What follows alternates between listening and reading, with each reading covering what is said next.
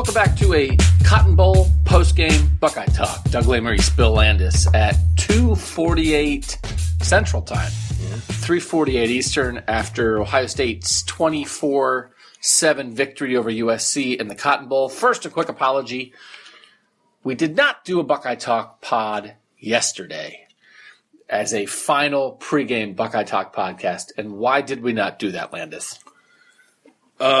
They had Media Olympics in the hospitality suite here, and there were prizes and games to be won and glory to be had. So we skipped the podcast. I don't think we realized that we were skipping the podcast while we were winning medals and claiming glory. But yeah, sorry it didn't happen. You were supposed to say the thing about how we work so hard we didn't have time to do it because we were working so hard. Oh yeah, no, that wasn't the case. And we got tired after working so hard. Nope. Okay. So we didn't do it, but we're doing it now. We have more questions from you guys that still apply to this. We'll talk about the game briefly, but we want to talk about the future. We want to talk about if Ohio State will be better in 2018 than it was in 2017. And 2017 was pretty good. 12-2. Here's a stat that's interesting. J.K. Dobbins brought this up before the game. I wrote about it a little bit. He didn't bring up all these stats. These guys don't know stats. That's the only reason we're here anymore is to look up stats. Yep. Ohio State avoided what would have been its third season in the last 13 with at least 3 losses. So they won. They finished 12-2. And that means since 2004, when they went 8-4 in 2004, since then they've only lost 3 games or more twice, which is unbelievable. One is the 2008 season when all those juniors came back for a final run after consecutive national title game losses.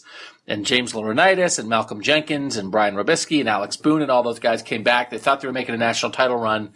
And then they lost to USC early in the season. And then they lost to Penn State. And then they lost to Texas in the Fiesta Bowl. On like the last minute, this Colt McCoy led Texas down the field. And then it's the 2011 season that got sideways with the NCAA stuff, and they went 6-7. So every other year, 2005 on, they've had 2 losses or fewer. So like they kept that going. Urban Meyer still hasn't had a 3-loss season at Ohio State.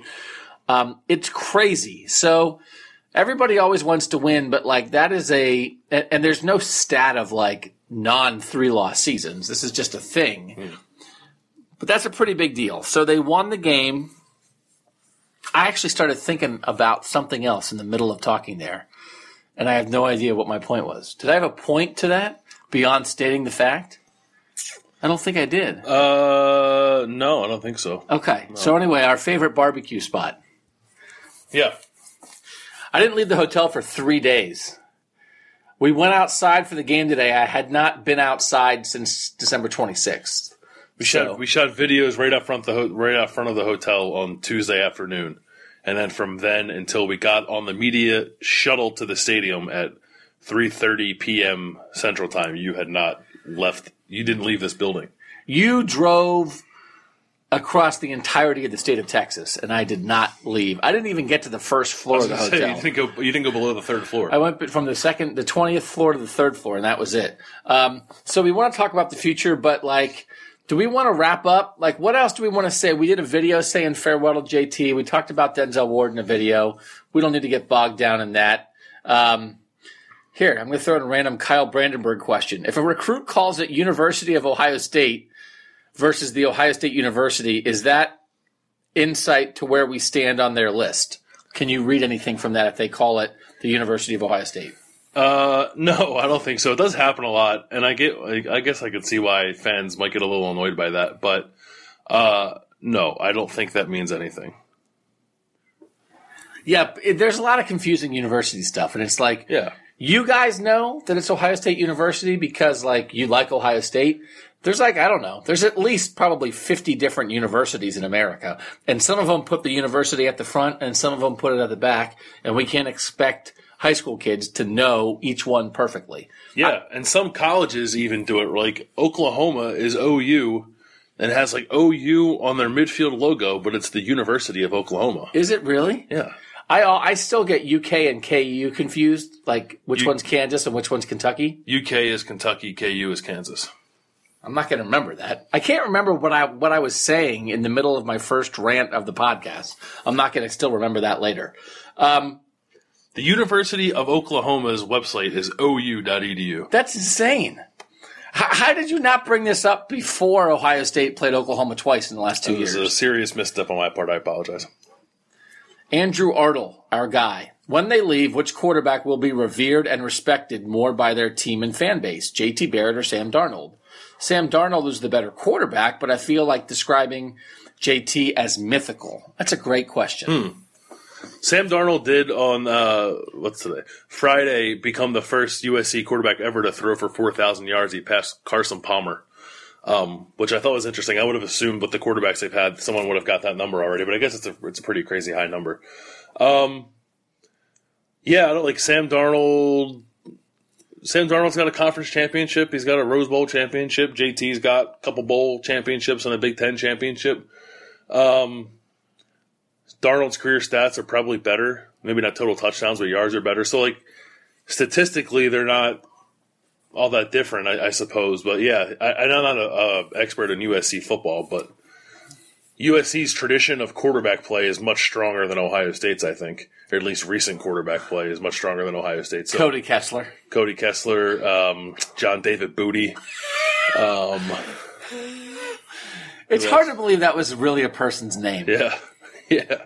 So I don't know. Yeah. Like JT, yeah, gets talked about like he's a legend or mythical.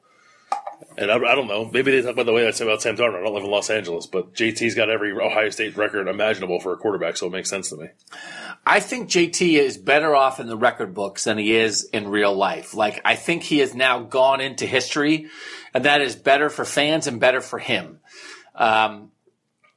Now that he's done, he can be mythical. Now you can just tell stories about this guy that won all these games and played in the Big Ten championship 6 days after arthroscopic surgery and broke his ankle against Michigan and rolled on a scooter for the playoffs and still backed his team and carried a young team to the playoff in 2016. He was this great runner who had the crazy fourth quarter against Penn State.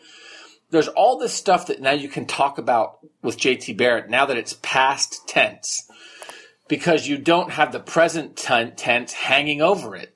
Because in the present tense, half the time you wanted Dwayne Haskins in there. So, like, I do think JT's going to be mythical because nobody in the history books is going to be like, oh, yeah, like I kind of wanted him benched after the second or whatever, third game of his senior year.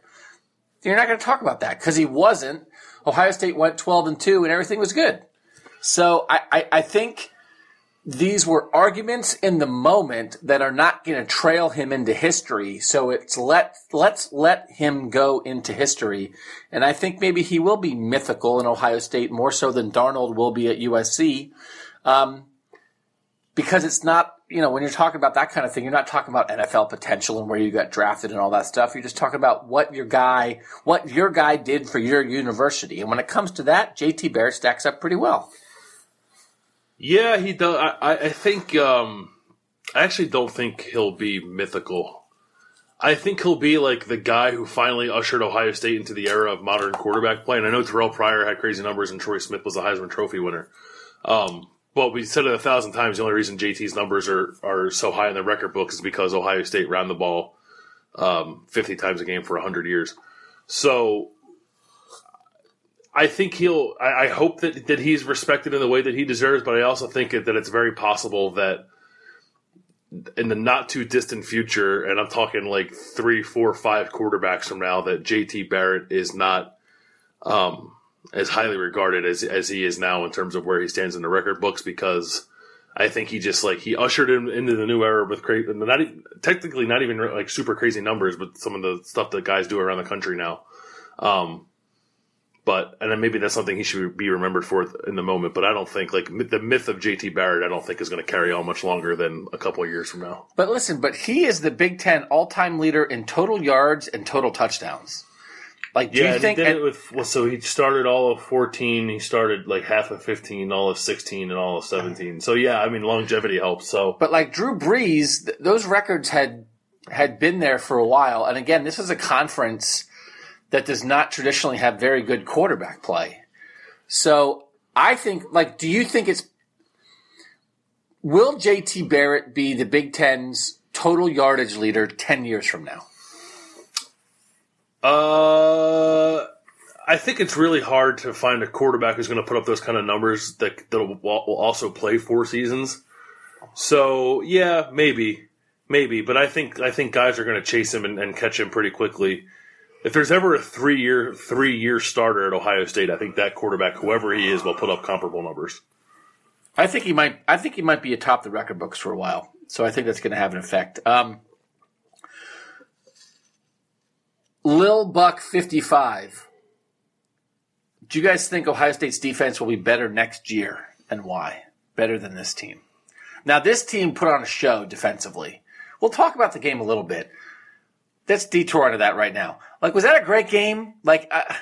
There's some split in the analysis of the game in terms of that was a dominating performance that is some kind of proof they should have made the playoff versus God, that game didn't have any scoring for the last 32 minutes. It was kind of weird and boring. Yeah, the defense played great, but man, they certainly shouldn't be on the same field with Clemson. They would have gotten killed. There's definitely a split because there have been things written both directions. What are we taking away from it? It was a great performance by Ohio State's defense. It was a great performance by Ohio State's defensive line. I thought the linebackers played pretty well. They weren't really – I thought USC might put Ohio State's linebackers in some tough positions in the pass game, and that didn't really seem to happen. And we're just watching a game. A tight end just caught a pass in front of 4 tight ends – or in front of 4 linebackers. I thought the corners were just okay without Denzel Ward. I thought – yeah, so – overall, I'd say it was a great defensive performance, and frankly, one that I wasn't totally expecting. I thought the defensive line would get after it, but I still thought Darnold would be able to make plays, and he wasn't really able to. But it wasn't a great game. It wasn't a great win. I don't think it's a win that anybody will remember. It certainly wasn't a win that validated anything in my mind. The only thing it validated is that Ohio State shouldn't have been in the playoff because they're an incomplete team. And the strides in the passing game that we thought they had made when we watched them beat Penn State, I guess, kind of weren't there. And against a USC defense that is not very good, they weren't able to throw the ball. And for the first time all year, they weren't really able to run the ball either. So their offense... That was shocking. Yeah, their offense was very average, I thought, maybe even below so for their standards, especially when it comes to running the ball. So great defensive performance, kind of a letdown offensively. Not a great win, but I said it in the video we shot on the field after the game. It didn't really matter how Ohio State won as long as they won because this was just the closing chapter of the 2017 season and the closing chapter of JT Barrett's career. I'm not going to break down X's and O's from a game that was a glorified exhibition. So they got to win. Good for them. No validation for playoff talk. No dominance. I think there's a scientific principle or something too that's just because something happens after the fact doesn't mean that the original decision was wrong. Right. That there isn't – and the other component is, and you brought this up, Bill, is that, okay, so Ohio State didn't get in. They did this. The team that did get in still has to play. And, I think Alabama might win the national championship. So, if the number 4 seed, just like happened with Ohio State in 2014, and a lot of people did – because it's not science, it's college football, so you don't have to follow scientific principles. A lot of people did take 2014 as validation that the committee got it right. That was the first year of the playoff. They made kind of a controversial decision to leave out Baylor and TCU and move Ohio State around on the final weekend, and the result was the team they put in won the national championship. So whether it should be or not, that was some kind of validation. And if Alabama goes out and smokes Clemson, and on the list of things that could happen, that certainly is in there. Mm-hmm. Then nobody's going to think that Ohio State should have gotten in. But even if they don't, even if Clemson kills Alabama, I do not think the average college football fan is going to sit around and think, man, Ohio State should have been in. I just think if it's a game, as long as Clemson, the only way that door gets open is if a Clemson completely destroys Alabama. Because I didn't watch Clemson all year. But I'm fairly confident in saying that the offense we saw against USC was not capable of beating Clemson. USC's defense is bad. USC's defense, I think, was 75th in the country in pass defense and 50-something in or no, maybe it was their 75th in total defense and 50-something against the run. Like, this was a very average defense that Ohio State could not move the ball against. And Clemson's defense has been pretty great all year. And most of the defenses in the playoff, with the exception of Oklahoma's, have been great all year.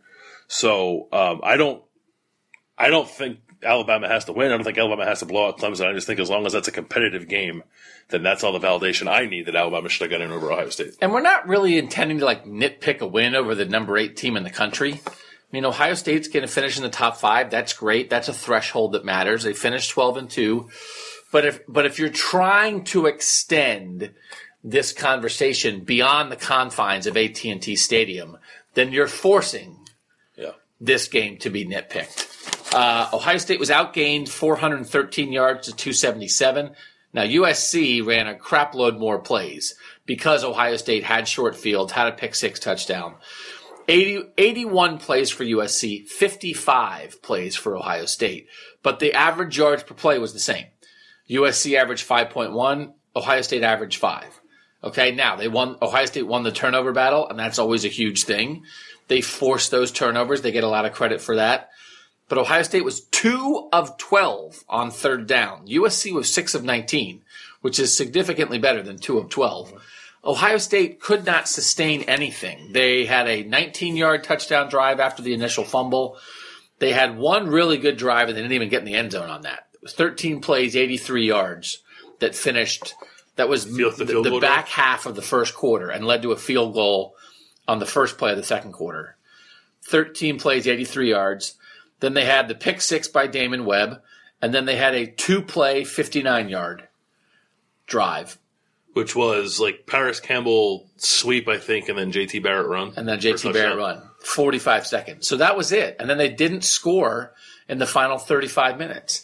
And you don't think that wasn't like them just like – they were still trying. They just couldn't get anything going, right? They didn't give up offensively. No, I mean they went into the mode of kind of running the ball, but usually when they're in that mode, they can still string together another scoring drive or two. But the running game was not explosive aside from JT's long run and I think it was either a reverse or a jet sweep. Paris Campbell, I forget. But like Dobbins and Weber did nothing. Dobbins, 13 carries, 39 yards, 3-yard average.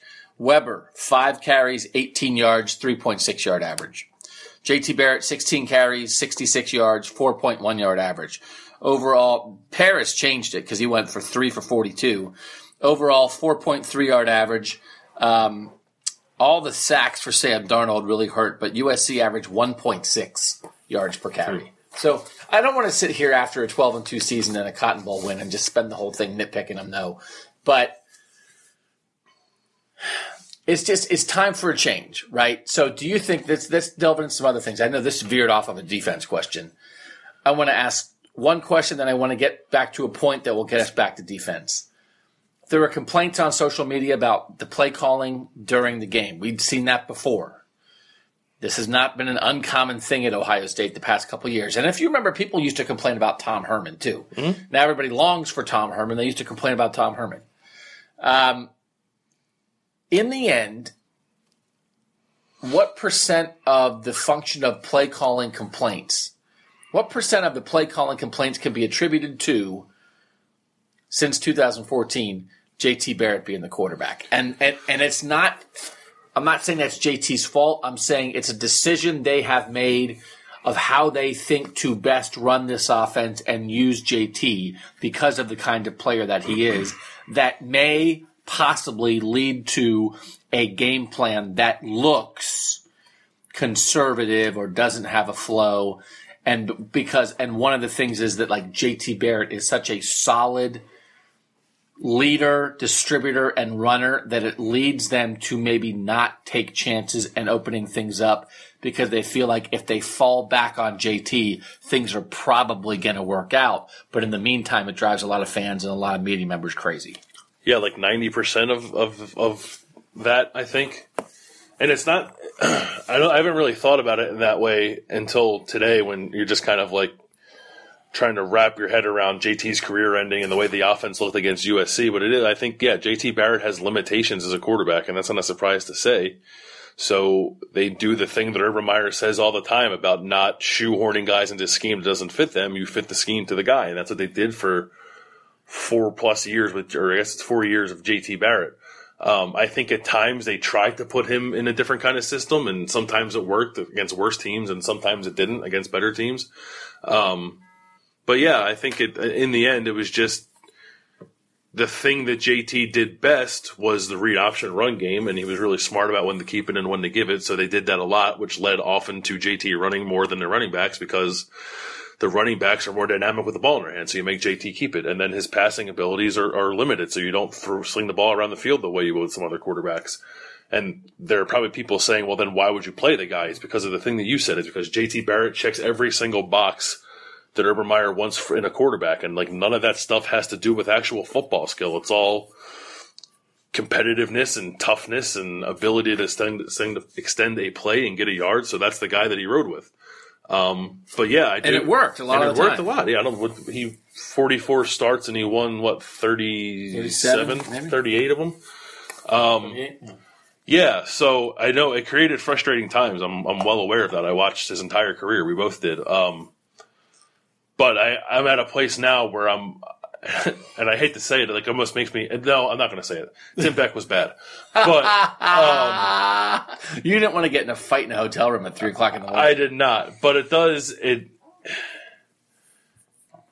I'm at a place now where I'm like willing to give Kevin Wilson and Ryan Day, who I don't think called a great game against USC, like a chance to do it with a completely different quarterback, and they will have, no matter who wins the job, a completely different quarterback next year. JT Barrett, 11 of 17, 114 yards passing. Sam Darnold, 26 of 45, 356-yard passing. And again, that's not to say one is better, one is worse. Just what they're asked to do is so different. I do not think that we will see a statistical line like 11 for 17 for 114 yards passing when Dwayne Haskins is the quarterback. No, I don't think so either.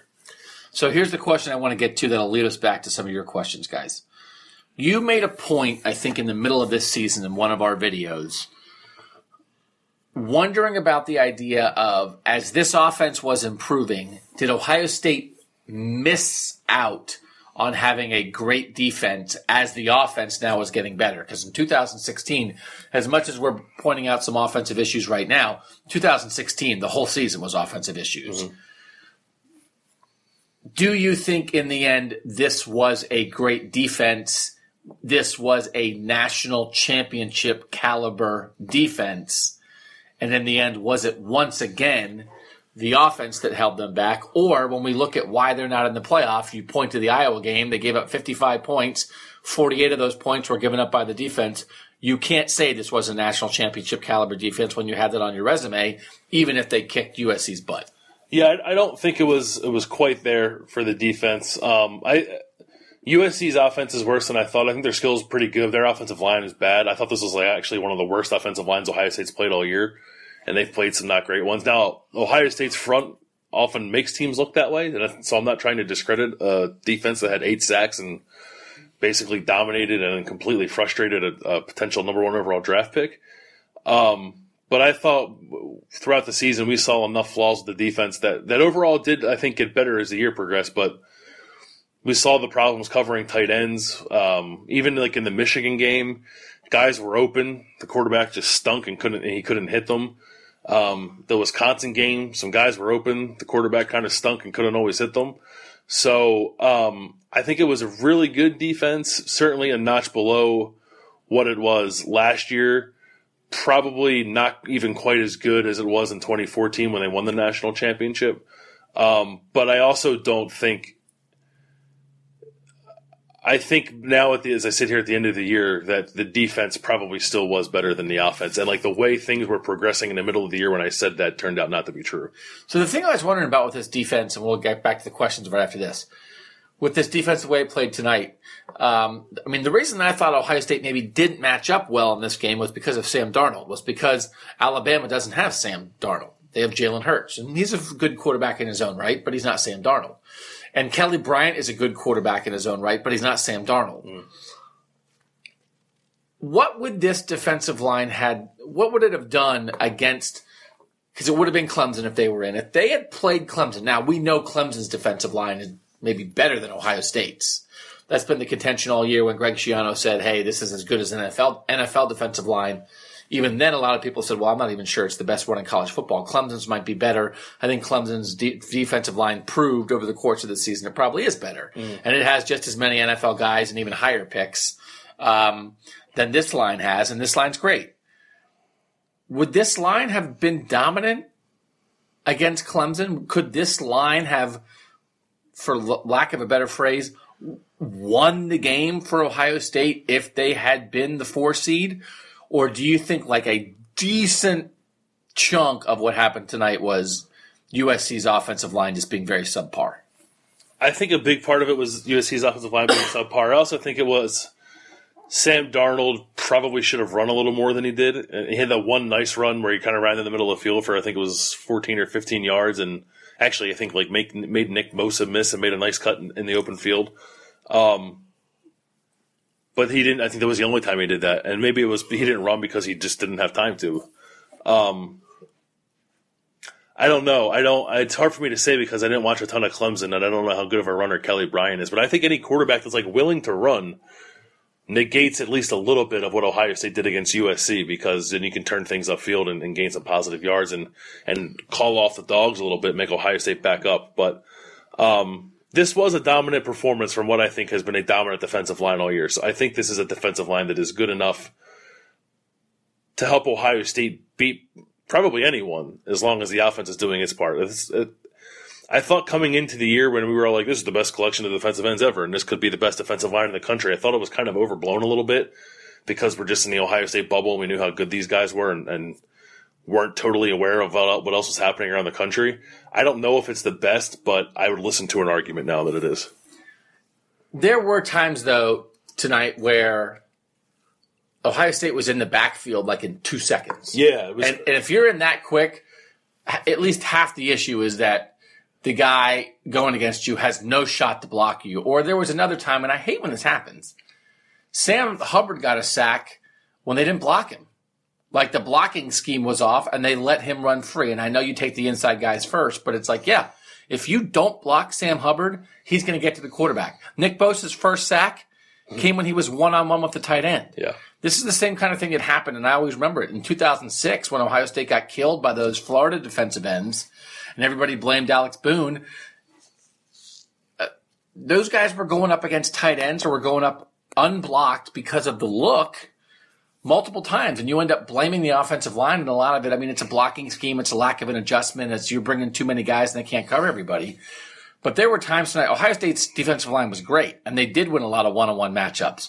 But a lot of times they were in matchups they never should have been in, or they weren't matched up with anybody. So, I mean, there were some breakdowns that weren't only physical, I overpowered you or had to move to get past you. Sometimes it's like, what is USC doing? Yeah. These guys are running free. I thought both offenses had like questionable plans for when it was clear that the defense was bringing pressure. Like there wasn't a whole lot of quick passes. There wasn't. I think USC tried a tunnel screen one time, and Jalen Holmes made a really nice play of batting the ball out of the air. But it was like both offenses were caught off guard by the idea that Ohio State's awesome defensive line is going to come at you on third down, and that USC's defense that was second in the country in sacks is going to dial up a blitz more often than not. So I don't know. Yeah, I thought both defensive lines were very effective, and both offenses did a very poor job of adjusting to each. All right, we're gonna tease you that we're gonna get to some NFL talk here in a second. In situations like this, all the reporters, it's an open locker room for half an hour after the game. It's part of the rules of the bowl. It's the playoff system. It's like you don't have a choice. Ohio State would never let us in the open locker room to talk to anybody we wanted to for half an hour if it was up to them. They feel very uncomfortable when we're there. Yeah, it's great. I mean, the players that we're talking to aren't uncomfortable. No, it's the staff and the media people are not happy. Because, and just so you guys know, when we have these opportunities, like we didn't talk to JT Barrett We didn't talk to Billy Price. We didn't talk to Tyquan Lewis. Like, we talked to the young guys we never get to talk to. So we talked to Tate Martell. We talked to Thayer Munford. We talked to Jeffrey Okuda. We talked to Keandre Jones. We talked to Brady Taylor. That's who we talked to. So we're running around talking to guys we've literally never talked to before. But one of the other things you have to do is you have to check in with guys in case anybody wants to declare for the NFL draft in the locker room after the game. Mm-hmm. Nobody did. But there are decisions to be made before January 15th. Clearly some guys are going to go. One decision was made, actually. Denzel Ward made a decision. Yeah. He announced that when he announced he wasn't playing. So Denzel Ward is going, no surprise. I would look for somebody to make an announcement on Saturday. And then there will be other people who say they are making decisions, but, like Paris Campbell said he has a decision to make. Draymond Jones said he has a decision to make. And when I said, Nick Bosa said earlier, you're coming back, he was like, yeah, Nick Bosa has no idea what I'm thinking. Nick Bosa was like standing 2 lockers away. So like Draymond Jones, we joked about it and like asked a lot of questions about it, and he was very coy about it. I got no read either way. That guy could go either direction. I didn't get to Jerome Baker. I'll be very surprised if Jerome Baker is back. I would imagine he's too good. He's going to go, I think. You talked to a bunch of the receivers, and you didn't get a vibe, right? No, I talked to Paris Campbell, and he said he doesn't know. I talked with Johnny Dixon, and I asked him 2 things. I said, are you entering the draft? He said, I don't know. And then I asked him because I think there's some questions as to whether or not he's just healthy enough to continue his football career. And I know he played this year, and he had a lot of touchdowns, and he looked pretty good, but he has arthritis of the knee that it's going to be with him the rest of his life. And I just said, are you going to play football next year, whether it's at Ohio State or in the NFL? And he said yes. So that's not a draft decision, but I think if you thought there was a chance that Johnny Dixon might not play again after this year in any capacity, he seems intent on doing so. And then I talked with Mike Weber, who this is an interesting one. Yeah, so Mike Weber during Carmen, Ohio, was in the 3rd or 4th row back of players on the end. Wasn't singing and just had tears streaming down his face. And then we caught up with him in the locker room, and he was still sitting in his locker room, full uniform, pads on and everything, still crying. And I asked him, are these happy tears or are these sad tears? Because he looked like a guy who just knew he had played his last game. Around me a little bit of remember before the 2015 Michigan State game, everyone knew it was Zeke Elliott's last year, but he was crying pregame as the senior day stuff was going on because he just knew it was his last time at Ohio Stadium. And then he cried after the game because he didn't get the ball enough. So I thought this was Mike Weber, hitting Mike Weber that his college career is over and he's ready to move on. And he didn't say that. I think it was very much mixed emotions. He was happy that Ohio State won. I think he was frustrated with how much he got the ball in the game against USC. What was it again? Again, 5 carries, 18 yards. I think it's one catch, 16 yards. It's possible he wasn't on the field in the 3rd quarter or the 2nd quarter. So I think he was upset about that, and he was just upset in general that after rushing for 1,000 yards as a redshirt freshman last year, he had very big plans for himself, and I think probably thought this would be his last year. He'd go out on a high note and he'd go to the NFL. And then obviously that didn't happen for him. He was injured and he got passed by J.K. Dobbins. And I think it was just all hitting him in that moment, and he was crying. And I said, are these happy tears or are they sad tears? And he said, they're both. And I said, you look like a guy who knows his college career is over. And he says, God, you were grilling him, dude. Yeah, I felt bad. I prefaced it with saying I'm not trying to be a jerk. I'm just telling you what, this is what the vibe I'm getting from you. And I said, you look like a guy who knows he played his last college game. And he said, I don't know that yet. So, he has not made a decision, but based on what I observed from him in the locker room, I would be very surprised if he's playing at Ohio State next year. Yeah. I mean, we did all this before senior day, and it's just, it's just all logic, and it's just logic, and it doesn't mean, and the logic is slightly more sophisticated than first round picks go, anybody else stays, because there's lots of things that come into play. Noah Brown left last year. It was a 7th round pick, but made a roster, and you know what? I don't know that anybody could say he made a bad decision. I don't know. Maybe if he would have come back. But you saw how they threw it this year. They didn't throw it great. Was he going to improve his draft stock? He has an extra year making money. I don't know. So it's an individual decision, but yeah, I think a lot of people think Mike Weber is going. So I was going to tease that talk, and then we just talked it because it was so interesting. Yeah. But you guys think that's interesting, so we want to tell it to you. We're going to run through some other questions. This is Lil Buck 55, who brought 4 questions to the table. We're not going to get to everyone, Lil Buck, but we like your stuff. Do you guys think Ohio State's defense will be better next year, and why? Yeah, I think I think they're just going to have like better athletes, like better players. I don't know if they're going to be really young.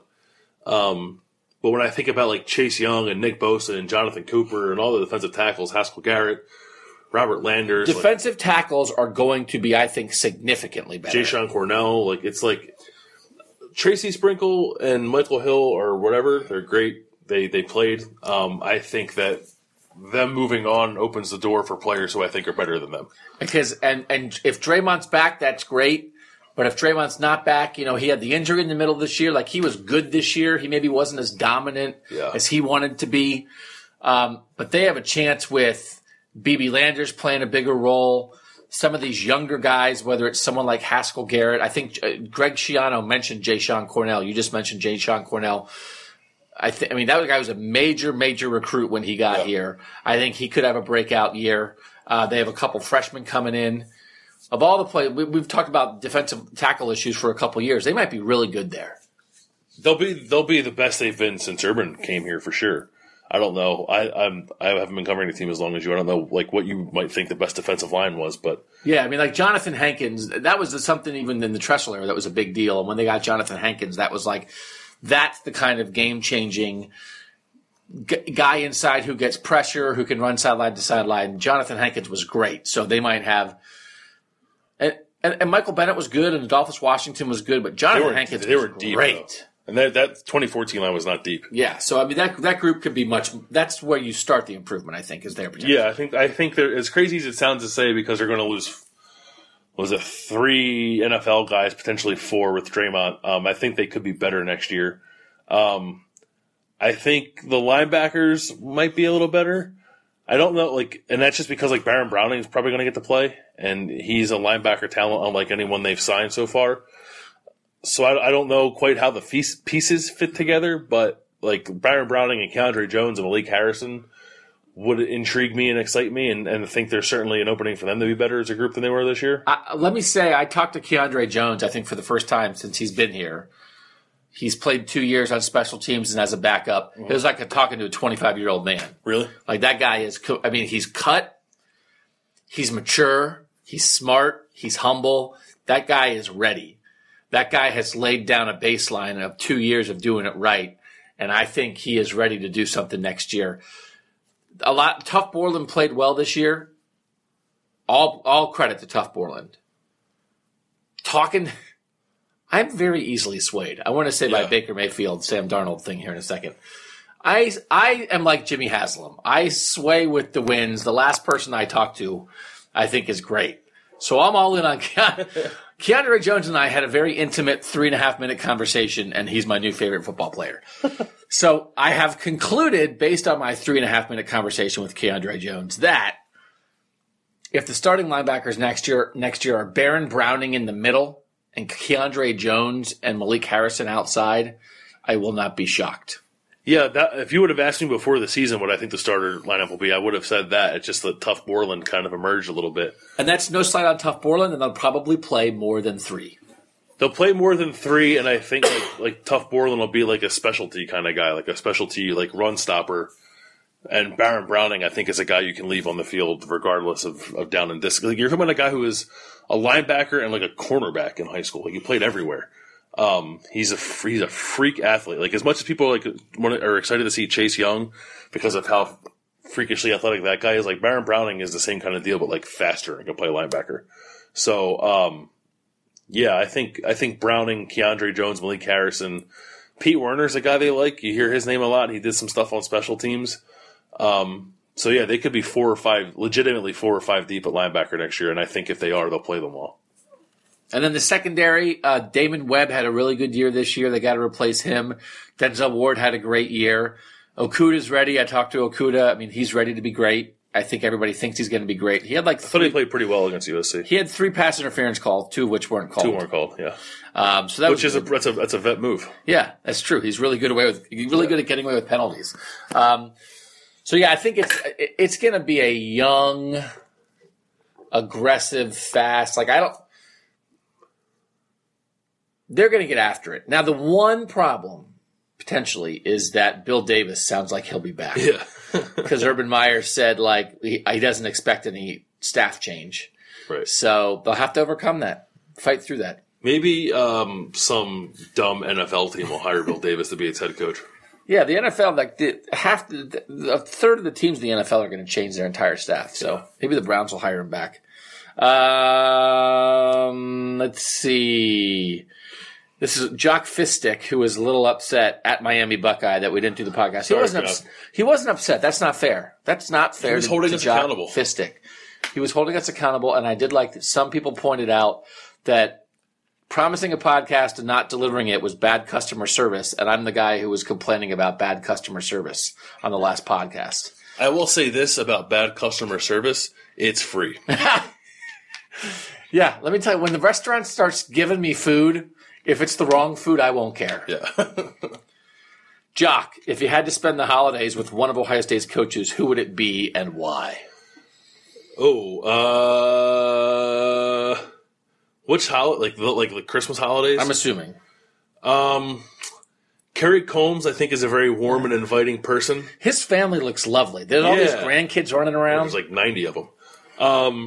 So, like, if you're looking for, like, I think, like, the wholesome family experience, Kerry Combs is your guy. I don't know Greg Studrawer personally, but he just seems like a guy who could put down a few, and I wouldn't mind having a beer with him, you know? You just want to hang out with offensive line people. Yeah. They are your people. We can talk about, like, not fitting in places.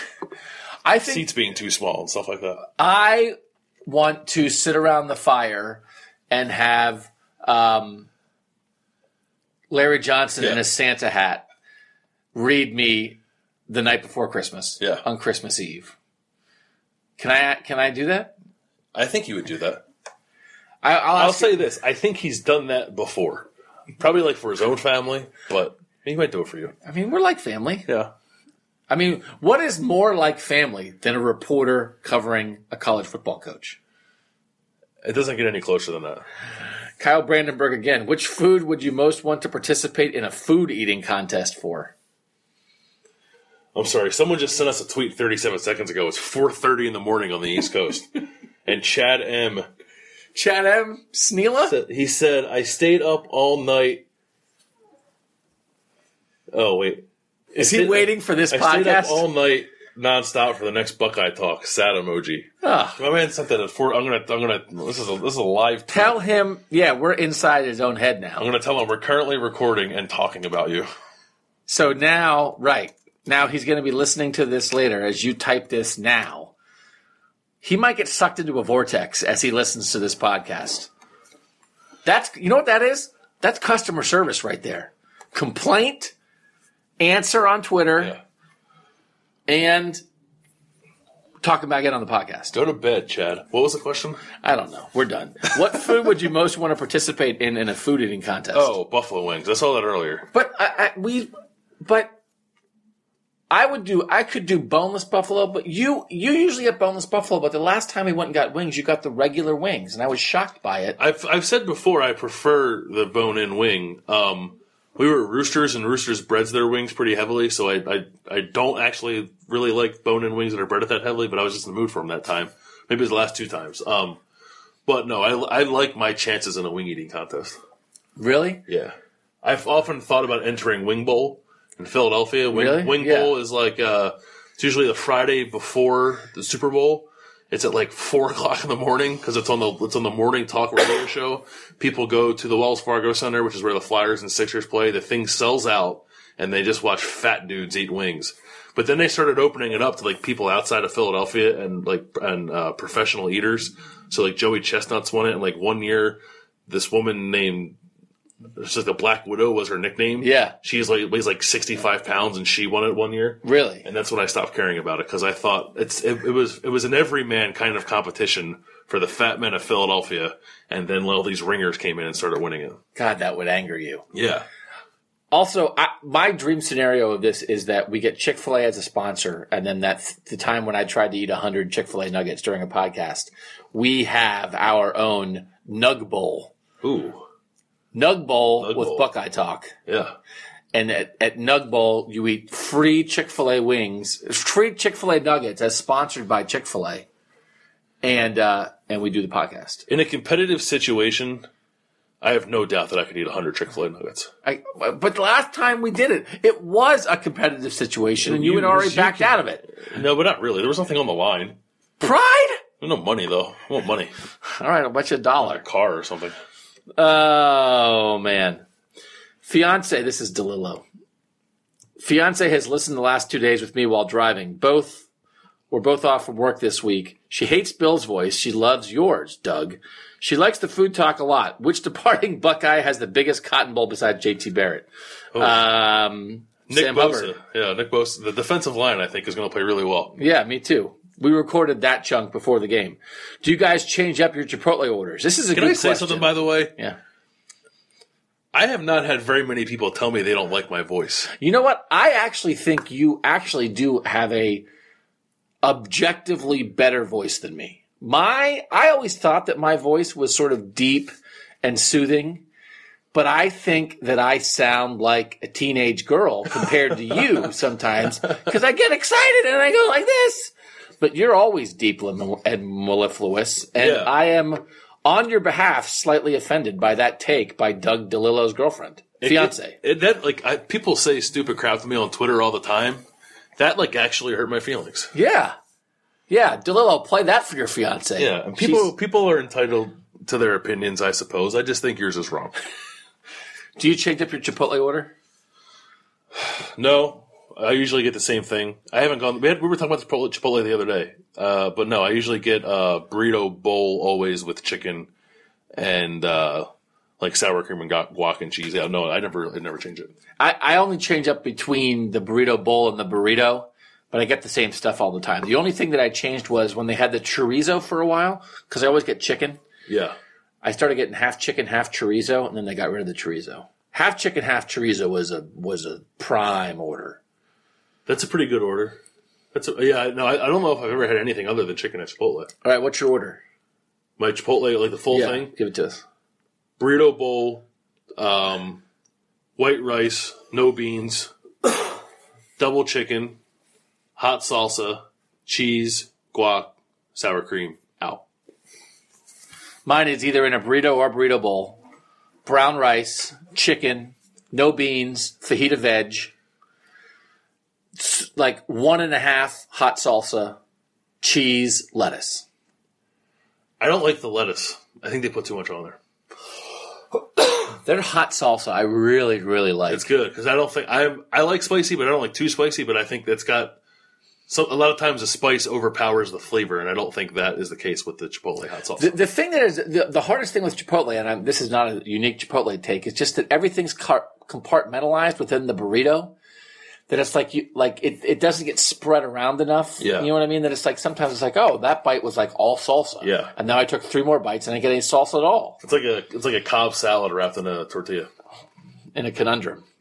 Brian May at The Real B May, what's your number one chief concern for this game? Darnold picking apart Ohio State linebackers in coverage? I have no concerns. I think Ohio State wins by 17. Yeah, I think Ohio State probably. I think Sam Darnold might throw for 400 yards, but I don't think he'll throw any touchdowns, and he might throw a pick. And it could be a big pick, like a pick 6, early in the game. Ooh. Yeah, but I'm not too concerned about it. I just want to get this out here. How wrong was I? You were pretty wrong. And I was thinking, I think it's the first time really all year that you've been wrong about this team. Because, everybody was wrong against Iowa. Yeah.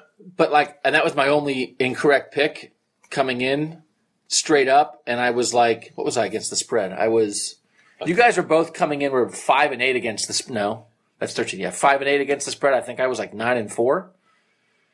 So I got this really wrong because I feel like I've been on this team all year. I picked the Oklahoma loss. Picked them to beat Penn State. I just feel like I got this team in its ebbs and flows again, other than the inexplicable Iowa thing. Did you pick Oklahoma? Yeah. Remember, I picked Oklahoma, and then I said by kickoff I was almost sure Oklahoma was going to win. Yeah, that's right. Yeah. You were coming into the game. You were 12-1 and 9-4 against the spread. Tim was 11-2, 5-8. I was 10-3, 5-8. And so I got it really, really wrong because I just thought Darnold was going to have and like he did have a good statistical game, but he didn't really have a good game. And I felt like the pressure was so great. I didn't realize how bad their offensive line was. I didn't realize it was that bad, I think. Want to hear a crazy stat? Did you see this? No. This is from Reign of Troy, the USC site. It's a fan-sided site that covers USC. Ronald Jones had 19 carries for 64 yards. USC lost. The Trojans are 20-1 in games in which Ronald Jones carries at least 15 times. And he had been a workhorse. I mean, he had like 30 carries in the Pac-12 title game. They had really been leaning on him. I think in the last 5 games, he'd averaged like 25 or 26 carries per game. I thought he'd get loose a little bit more. He popped 1 or 2. They just really, really, like you were exactly on with like, you just thought like defensive line will dominate, and that was the story of the game. Yeah, that's all it was. And I know couldn't block him.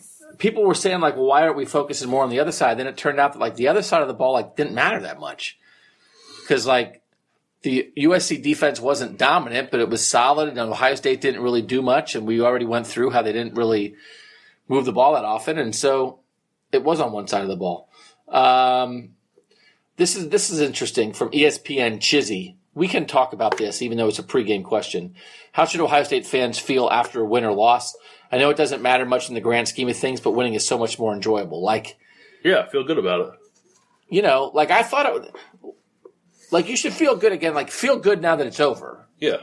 But I don't like, do you think fans felt good while it was going on? Like, we were sitting there saying, like, we thought that game sucked. I think, like, people obviously wanted to win, but I think more than anything, people wanted to be entertained.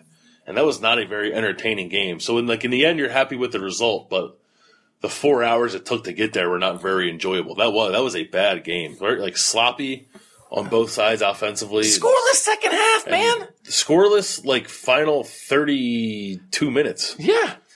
And, like, I understand, like, it's one of those things. We're sophisticated enough to enjoy good defense. But come on, man. There was a bowl game today that was 55-52. Mm-hmm. Are we seriously going to sit through a scoreless second half in a bowl game?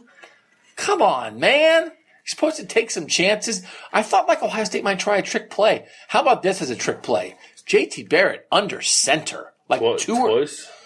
They did try. So if you guys read on Cleveland.com, and I think we would have talked about it too. But when I went to practice on Tuesday at AT&T Stadium, they were doing some stuff where they were faking play action handoffs and then like sprinting out a little bit and then throwing the ball either to the back or to a tight end. And they tried to do that. It's just that maybe USC was reading Cleveland.com. Whoop whoop. They tried like a play action pass JT planted to go throw a throwback pass, I'm assuming to a tight end, and it just wasn't there. And I think JT might have gotten sacked. But yeah, they went under center twice.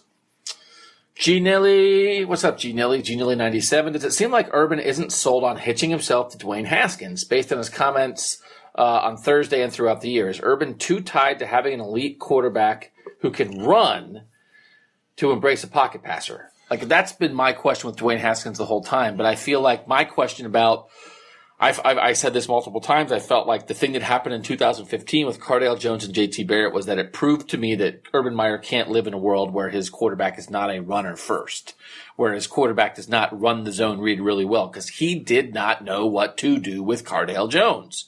When Cardale Jones was in there for a full season in 2015, that has made me apprehensive about Dwayne Haskins the whole time. But most of my apprehension was alleviated this year by watching Dwayne Haskins play. I think he's okay. I think he'll scramble okay and make some plays. I think they'll just give it to the running back and be fine. So I'm not nearly as concerned as I was initially. And I'm not reading anything into the comments on Dwayne Haskins now or during the season other than like he's just not going to start talking about 2018 all that much while 2017 is still going on. Yeah, I basically agree with all that. He's not going to come out and say Dwayne's the guy now. And I don't even think, I'll be surprised if they name a starter in the spring or after the spring. There'll be an or on that depth chart, I think. Yeah, I think it wasn't, I forget what the wording of the question was, but it wasn't like an unwillingness on Urban's part, I think, to go to a pocket passer. It was like an unwillingness to go away from JT because of all the things that JT means to Urban. But no, I don't have that fear now. I think I'll be surprised if it's not Dwayne. I hope it's Tate, or at least I hope it's a competition I think Tate plays regardless, but I think I'll be very surprised, and everyone will be if it's not Dwayne.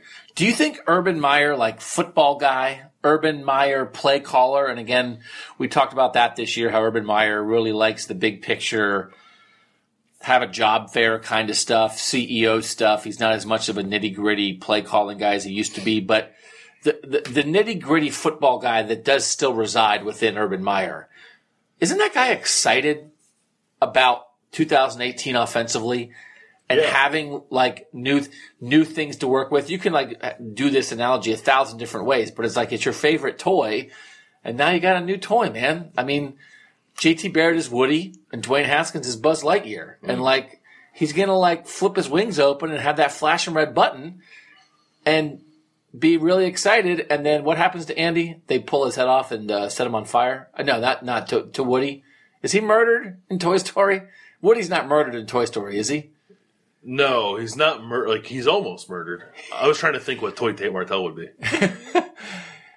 Yeah, you just went off like on a whole like you just had I'm like running through the characters to see who you could be, and I haven't through like a Slinky Dog, Mr. Potato Head, Ken doll, Mr. Potato Head thing in your head. You just had a 5-minute conversation with yourself. Yeah, where you I'm like still having it.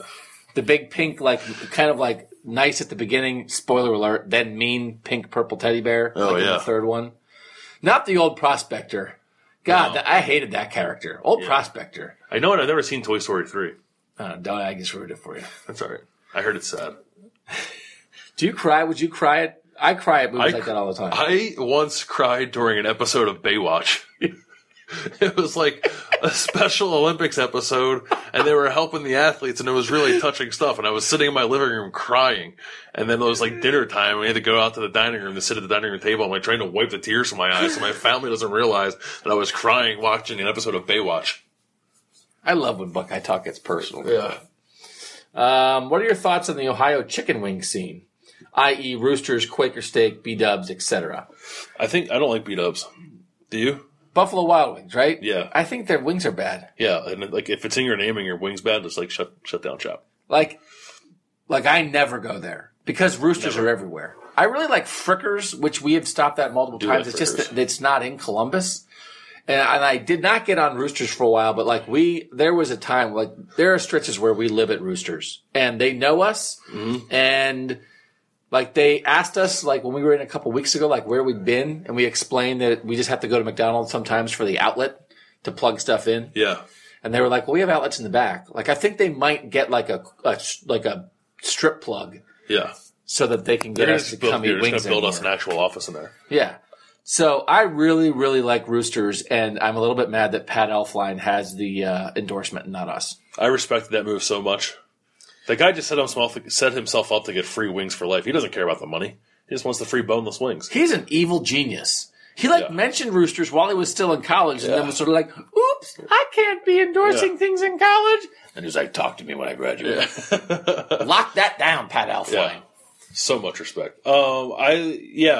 I like Roosters. I don't like B-Dubs. I've been to Quaker Steak like once or twice, and I think it's inconsistent, but when it's good, it's good. I like Winking Lizard. I think there's like 2 in Columbus. There's obviously a bunch in Cleveland. I think Winking Lizard's bone-in wings are like my perfect kind of wing. Okay. But they're not breaded. They're kind of fried. They're not super heavy on the sauce, but there's enough there to get the flavor. I really enjoy their wings. So that's where the wing eating contest will take place.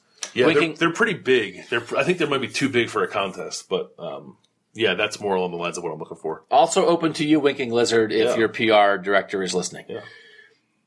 This is a great question. Dave Fitzgerald at Buckeye Fitzy. What type of tacos did Bill Landis and our future quarterback from Lake Travis eat? Oh, yeah. Well, the Torchy's Tacos with Matt Baldwin earlier this week. He ordered what is called – so here's what I drove there, pulled in the parking lot, and we were supposed to meet at 1 o'clock. I put in the parking lot 12:58, and I was like, I'll be fashionably late. So I got out of the car at 1:02.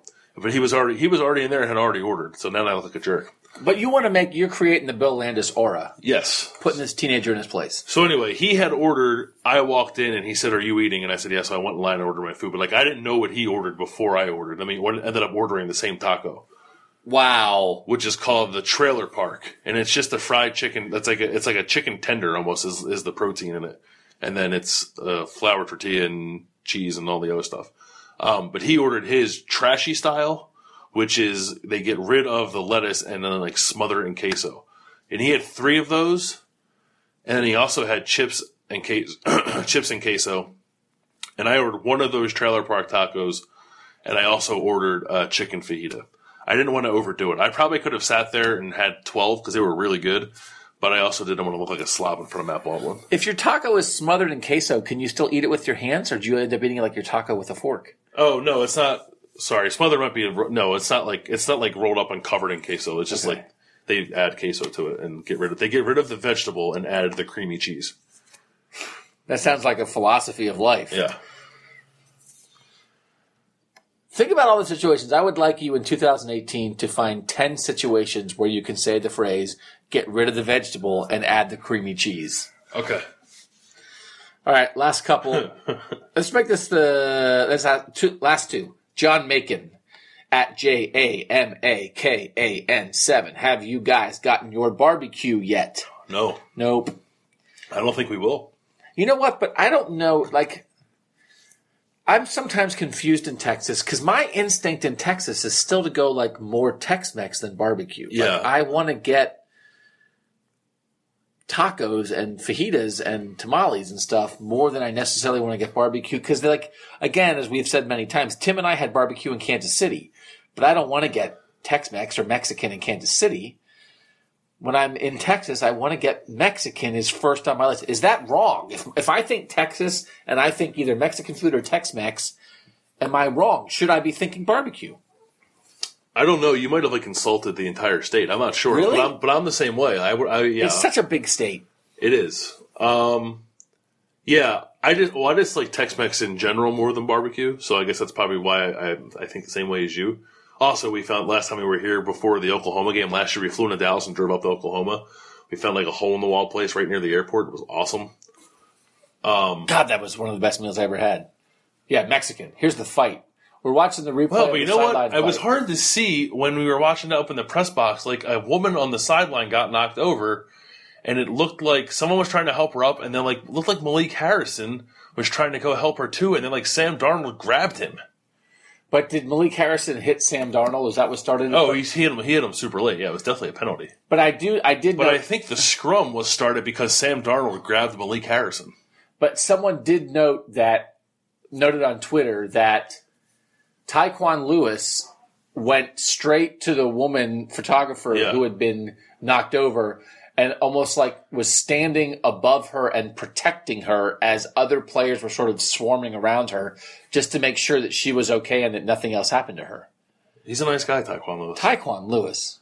The people at McDonald's near campus love Tyquan Lewis. Did I tell that story on the podcast? Right before the Michigan game, I think it was, I was in there doing work and Tyquan Lewis came in and he bought a drink. But then he bought a drink and I think hugged every employee in the McDonald's. It was like he was having his senior day ceremony at the McDonald's. But we were in there all the time, and I had never seen him in there before. But yeah, me either. He had clearly been in there before. Interesting. Yeah. Or maybe Tyquan Lewis is just a hugger. Yeah, maybe that's what it was. He just felt like hugging people. It's I'll go to McDonald's and give some hugs out. You know what would be a great story? I got a hug from Tyquan Lewis, Bill Landis. What it felt like, how long it was. Yeah. There's still time for that. I don't think so. He's going to be making a lot of money soon. He doesn't have time for me. I'll tell you what, the one thing about the guys when they go pro, they don't hug as much. That's true, yeah. They take the hug right out of you in the NFL. That's right. God, the NFL is such a business. Last one, Tyler Shoemaker. Oh, here's the thing. I know we're doing play-by-play. So that guy. Oh, okay. I was wrong. He got shoved and was going after a USC player, and Sam Darnold grabbed him. I take it back. But Tyquan Lewis being the gentleman, helping the woman out who fell over. But I also respect the idea of, that was a fairly late hit on Sam Darnold. Yeah. And some USC guy just came in and was like, leave my quarterback alone. Yeah. Which is, you probably shouldn't do, but, the instinct there is fine. Look who's mixing it up. Damon Arnett. Really? Yeah. Damon Arnett is ready to – we always talk about, guys who really, really want to be the man. We always say, Mike Weber, we just think really wanted to be the man. And it's not a bad characteristic. It's I want the load on me. I want to be a guy that is relied upon. I think Damon Arnett wants that. Yeah, for sure. Which is great. And he'll have more of a chance even next year, but he played a lot this year. Last one, Tyler Shoemaker at Buckeye Tie 23. Would this be a good podcast form for us just to rewatch games and do like a Mystery Science Theater 3000 kind of thing? Yeah. Where we sort of talk about topics and then we go like, oh my God, oh wow, oh yeah, that play. And then we talk about the play. I'd listen to that. Isn't the Ringer doing things now, or do they just have people watch a television show and then talk about it? Yeah. The Ringer is a very successful group of podcast people. It sucks. Sometimes The Ringer is so far up its own ass, it's hard to listen to. I mean, we're the same way. But that's the thing. It's like, no matter how interesting you are, like nobody thinks The Ringer is more interesting than The Ringer. Yeah. We know that we're weird and dumb. Yeah. We don't think we're great. We're kind of amazed sometimes that anybody listens to this. I think we're pretty inclusive, too, and The Ringer is not. Right. The Ringer doesn't do anything inclusive other than when Bill Simmons does his mailbag, but then that also just turns into him like talking about Larry Bird for an hour. You guys can like send the Ringer an email and see if we can get that. Would actually help us. I sent the Ringer an email one time because their managing editor wrote a story. Oh yeah. Can I tell that story? Tell that story. Okay. Brian Curtis is the managing editor for the Ringer, but before he was the managing editor for the Ringer, he worked for Grantland. And he wrote a story around the 2014 national title game about reporters asking talk about questions, which is just like, hey, Nick Bosa, you had 2 sacks, talk about your good game, which is like incredibly lazy question asking, even though the sole purpose of our job is to get these people to talk about stuff. So anyway, Brian Curtis wrote a story about talk about questions and how lazy they are and how stupid they are, based off of the transcripts from the media day for the national title game that he wasn't at.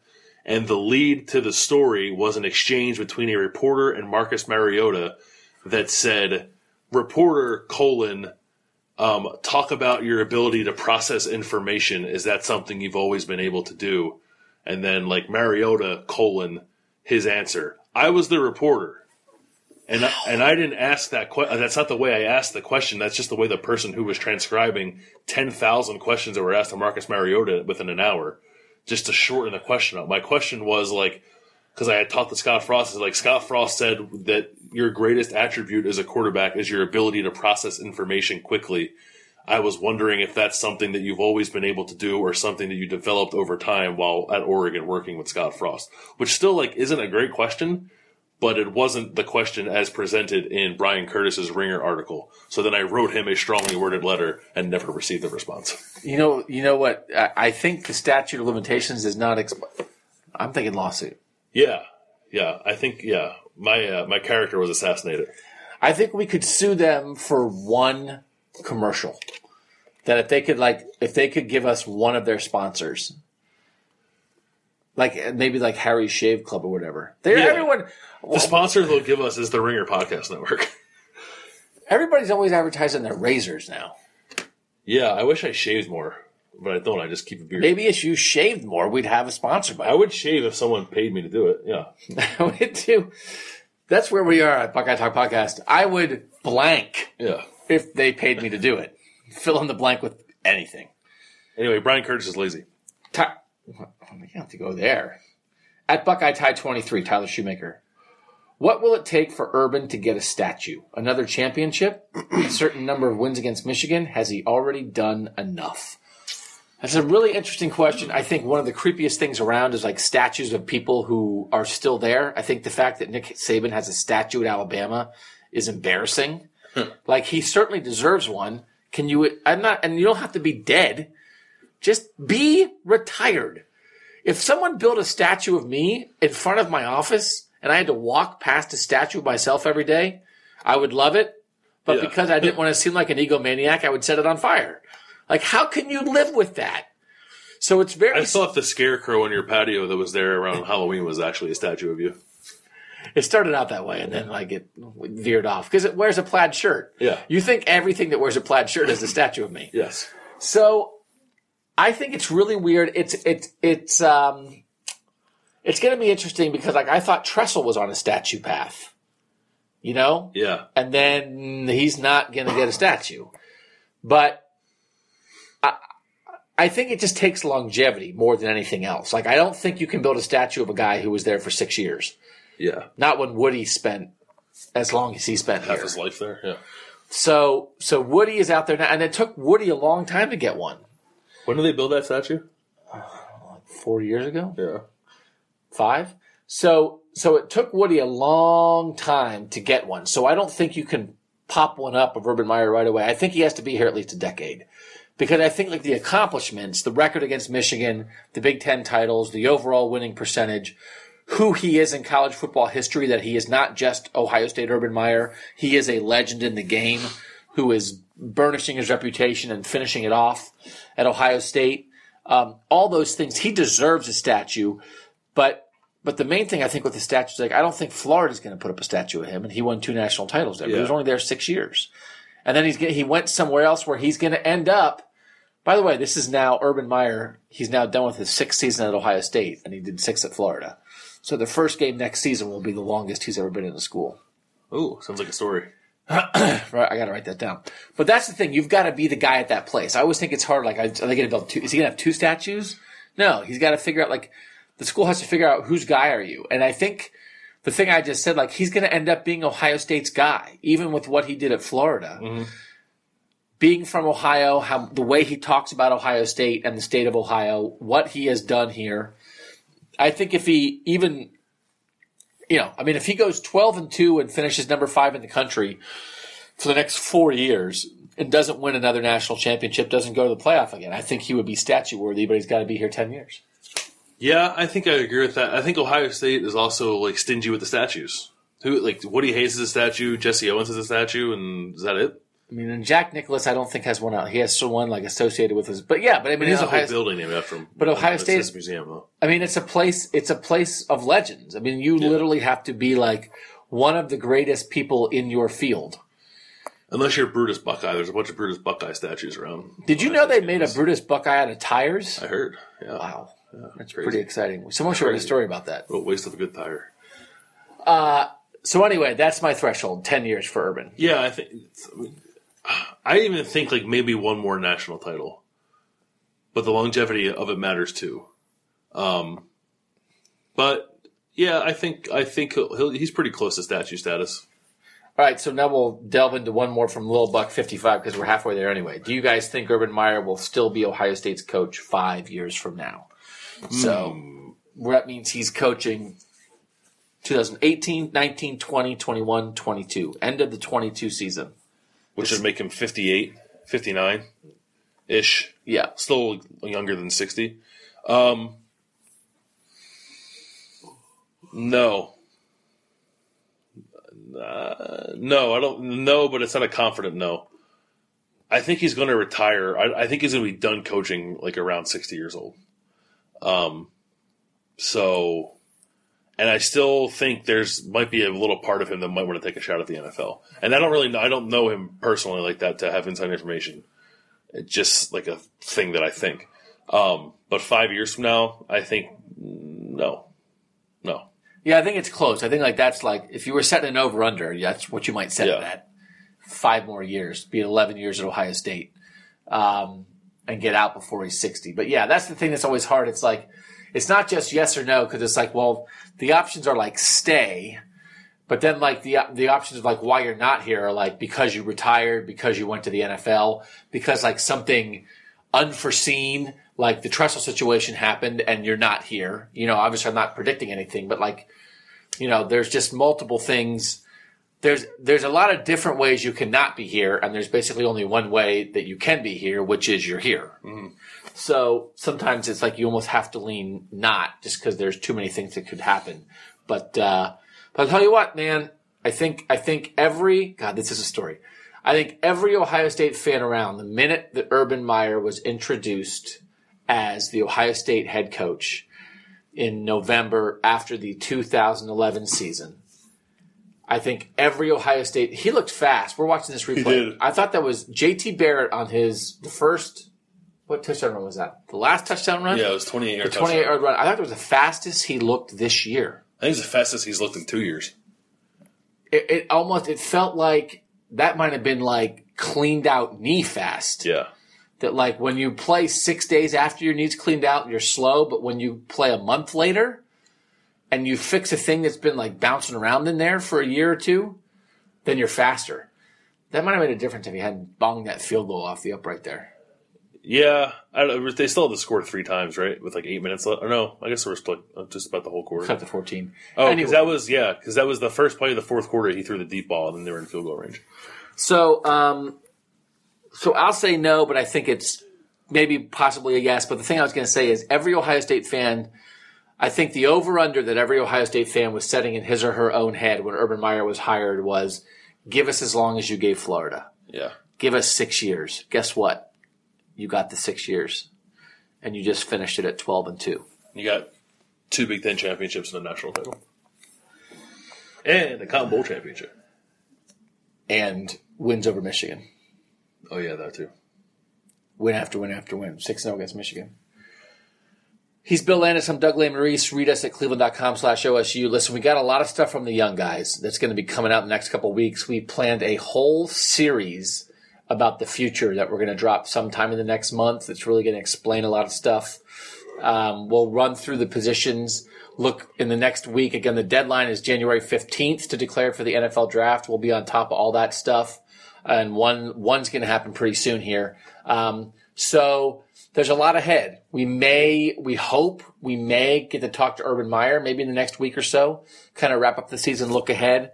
Urban Meyer took a lot of questions at the day before news conference at the Cotton Bowl about the future, because that's how we work on this beat. We're thinking ahead because we know you guys are interested in the future.